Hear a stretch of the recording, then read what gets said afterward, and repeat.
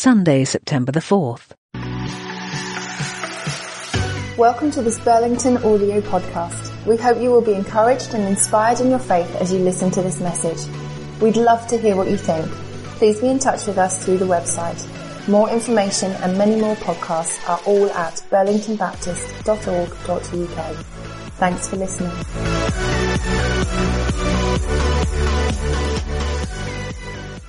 Well, hello everyone. It's really good to be here.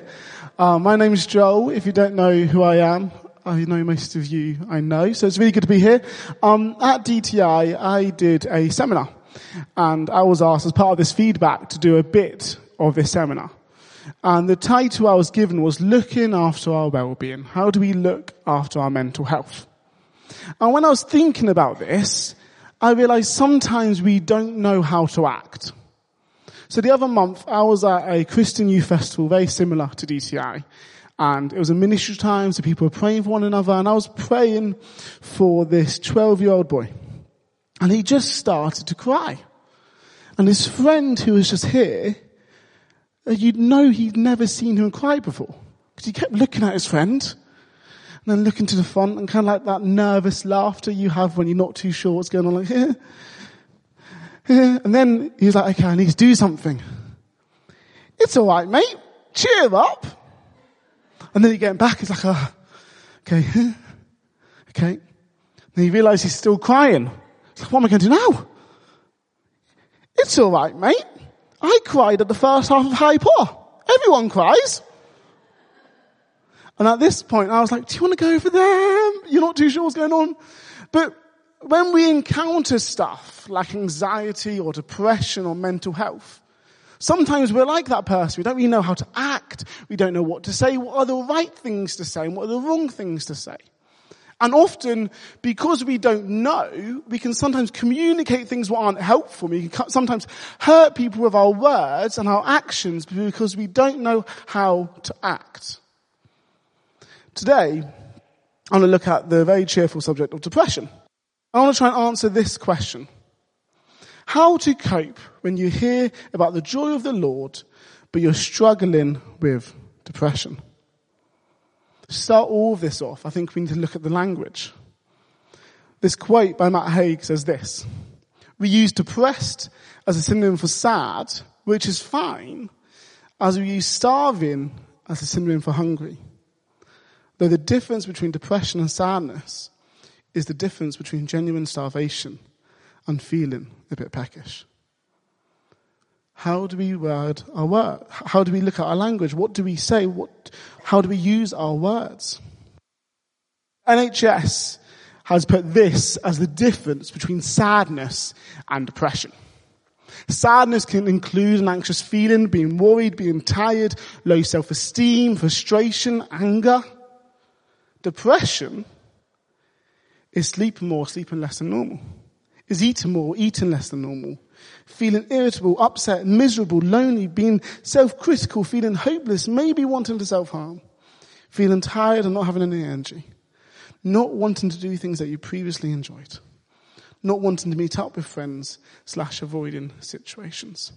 They're a bit similar. When you go to a GP, they'll ask you, what's the amount of time you've been feeling these things? When you are seen as depressed by the GP and start getting help in that sense, it needs to be for an extended period of time. Sadness and depression are two very different things. But when you're in that place, if you're sad, if you've got low moods, or maybe if you feel like you're depressed, when you're feeling these emotions, how do you cope when you come to church and you hear, the joy of the Lord is my strength? How do you cope when you hear, you need to be joyful, you need to get that joy? How do you feel with that? Because I'm not sure about you, but if I've come in and I'm feeling low moods, or maybe I'm feeling depressed, and I hear, you need to be joyful, I go, oh, well, I'm not a good Christian then. Do you mean I'm not having this joy? How do I do it? And the reason people feel hurt in the church sometimes is because we're communicated, you need to have the joy of the Lord. And actually what they hear is something different, and they feel like a bad Christian because they're not feeling happy right now.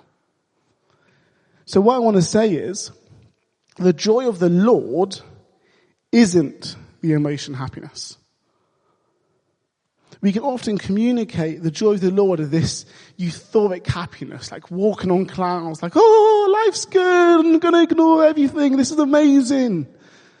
We can often communicate the joy of the Lord as this emotion, happiness, and then when you're feeling depressed and you actually can't really be happy, you go, oh, I can't have the joy of the Lord. Because happiness is fleeting. The emotion happiness isn't sustainable. Emotion happiness comes and goes.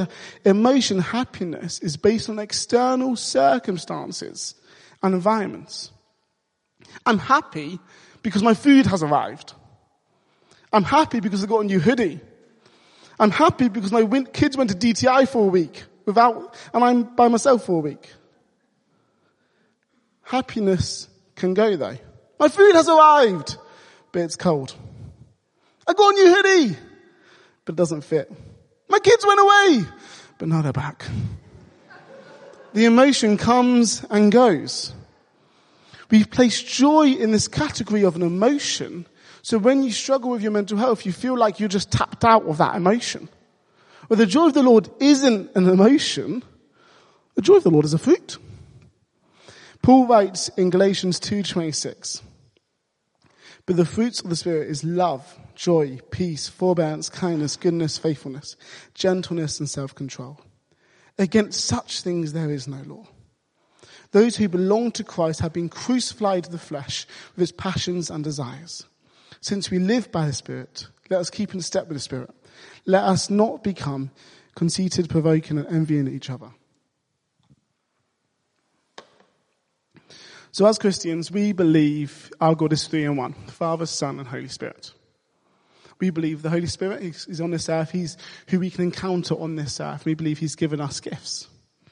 And one of those gifts is joy. Paul is saying here, joy is a gift we can receive. So straight away we realize we can't produce joy, but it's something given to us. We can't force joy, much like we can't force salvation. It's given to us. So you can't just sit there and go, I need to be joyful, I need to be joyful. You can't force it. You can only receive it. So the joy of the Lord can't be produced, it can only be received. So if you're feeling sad, if you're feeling those low moods, if you're feeling depressed, don't worry if you can't produce joy, because you can't. Only you can receive it. Psalm 16:11 says this, you make known to me the path of life. You will fill me with joy in your presence. With eternal pleasures at your right hand. The joy of the Lord is the understanding that this isn't the end. Romans 12:12 says this, be joyful in hope, patient in affliction, faithful in prayer. The joy of the Lord is the understanding that this isn't the end. The joy of the Lord is that promise that Jesus came down from heaven to die on the cross so that we don't die and we can have eternal life. The joy of the Lord is the promise that actually this isn't how it was meant to be, but there is a future. The joy of the Lord is the promise that the future of heaven, the future of God's goodness, the future of what God says he is there. The joy of the Lord is that promise that this isn't the end. I'm not sure about you, but when I've gone through hard times, when life is really hard, I am so thankful that this isn't the end. Because it'd be an awful ending. Do you mean? I'm so thankful that this, I know this isn't how it's meant to be, and I know this isn't the end. The joy of the Lord is the understanding that this isn't the end. Peter 1:8-9 says this, though you have not seen him, you love him. And even though you do not see him now, you believe in him and are filled with his inexpressible and glorious joy. For you are receiving the end result of your faith, the salvation of your souls. This is a really cheery verse. Habakkuk 3:17-18 says this, though the fig tree does not bud, and there are no grapes in the vines, though the olive crops fails, and the fields produce no fruit, though there are no sheep in the pen, and no cattle in the stalls, yet I will rejoice in the Lord. I will be joyful in God, my Saviour. The joy of the Lord isn't a replacement for pain in this life. Joy is parallel with it. We can sometimes think in life we've either got to be joyful or sad. We've either got to have good things or bad things. But as you go through life, you realize there's just this parallel of tracks, isn't it? Like there's good stuff going on and there's bad stuff going on. Likewise, the joy isn't a replacement for pain in your life. The joy is a parallel with it. Paul had the joy of the Lord whilst going through hard times. And if you don't think Paul's gone through hard times, read this. This is Paul speaking. I've worked harder, been in prison more frequently, been flogged more severely, have been exposed to death again and again. 5 times I received the Jews, the 40 lashes -1. 3 times I was beaten with rods. Once I was pelted with stones. 3 times I was shipwrecked. Why do you keep going on boats, mate? I spent a night and a day in open sea. I've been consistently on the move. I've been in danger from rivers, in danger from bandits, in danger from my fellow Jews, in danger from my Gentiles, in danger in the city, in danger in the country, in danger in the sea, in danger from false believers. I've labored and toiled, and I've often gone without sleep. I have known hunger and thirst, and I've often gone without food. I've been cold and naked, and I'm exhausted just reading about it. Paul's life was so hard. Lots of stuff went on. Paul spent 5 years under arrest. 5 years of ministry. He was in prison or under house arrest. It's like Simon spending 5 years down in jail in Ipswich and just zooming in for the sermon. He spent about 2.5 years in prison. That means like a literal cell. The rest he spent under house arrest or being escorted by a Roman soldier from Jerusalem to Rome. Paul was open about his struggles. He says here in 2 Corinthians 1:8, we do not want you to be uninformed, brothers and sisters, about the troubles we experience in the province of Asia.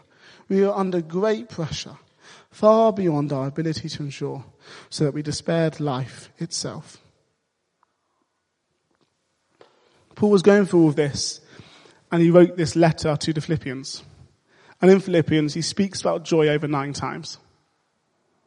Paul was shipwrecked, he was in prison, he was doing all that stuff, yet he knew joy. He was receiving the gift of joy. He was so joyful whilst going through all of that. Because joy isn't a replacement for pain in our lives. Joy is parallel to it. When life is really hard, I'm thankful that I can still receive joy. When life is really hard, I'm thankful that even though I don't know what's going to happen now, even though I don't know where to go, I'm thankful that I can have joy. So, can you live with depression whilst having joy? Yes. You can be in hard times whilst having joy. Yes.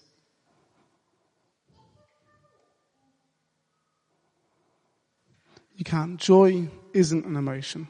It's a promise. It's an understanding, a hope in something so much better. Joy is the hope for a better day. The understanding of the promised and the gift from God to keep on going. It's the hope for the better day. Some of you today might be struggling and going, I don't see hope in this situation with the cost of living going up, with COVID, with war in Europe, with everything what's going on in our world today. It can feel very hopeless. Some of you might want to know today that joy is the hope for a better day. Others of you today might want to know that joy is the understanding of the promise. The promise that no matter what you've done or what you're doing, what you're going to do, God came down from heaven to die on the cross for you. No matter what's happened in your past, you are loved and you are forgiven. No matter what's going on, you are known by the King of all kings and you are cherished. Joy is the understanding of that promise of what Jesus did for you and what he did for me. And it's the gift from God to keep on going. When life is hard, you can often feel like, what's the point? Let's just give up. But when you know this isn't the end, when you know you're not alone, that's the little thing it takes to keep on going. Joy is powerful. Joy can change our lives. And we don't have to do anything but receive it. So as the band comes up, we're going to sing this song called Promises. And for you today, what are you taking away? What are you taking away from all of this? Is it maybe you felt guilty because you struggle with depression or some mental health and you don't feel like you can receive joy? You don't feel like you can be part of this Christian crowd because of that? Maybe for you today it's receiving that and knowing actually just because I can't be happy right now doesn't mean I can't be joyful. For others of you, it's just that reminder of the promise of what Jesus did for you. For others of us, it might be actually we've struggled with mental health or something like that, and we're not sure if we could speak about it, we're not sure who to tell, and we felt shameful about it. So for others of us today, it might be, actually I'm going to say that to someone. And for most of us, probably it's just going, God, I'm not sure if I can keep on going. With the world where it's at, with what's going on, I'm not sure I can keep on going. For some of us, we just need to receive that gift of joy. So whatever you need to receive today, whatever you need to take away today, as we sing this song, why don't you spend some time with your Father who loves you and work out with him what you're going to do.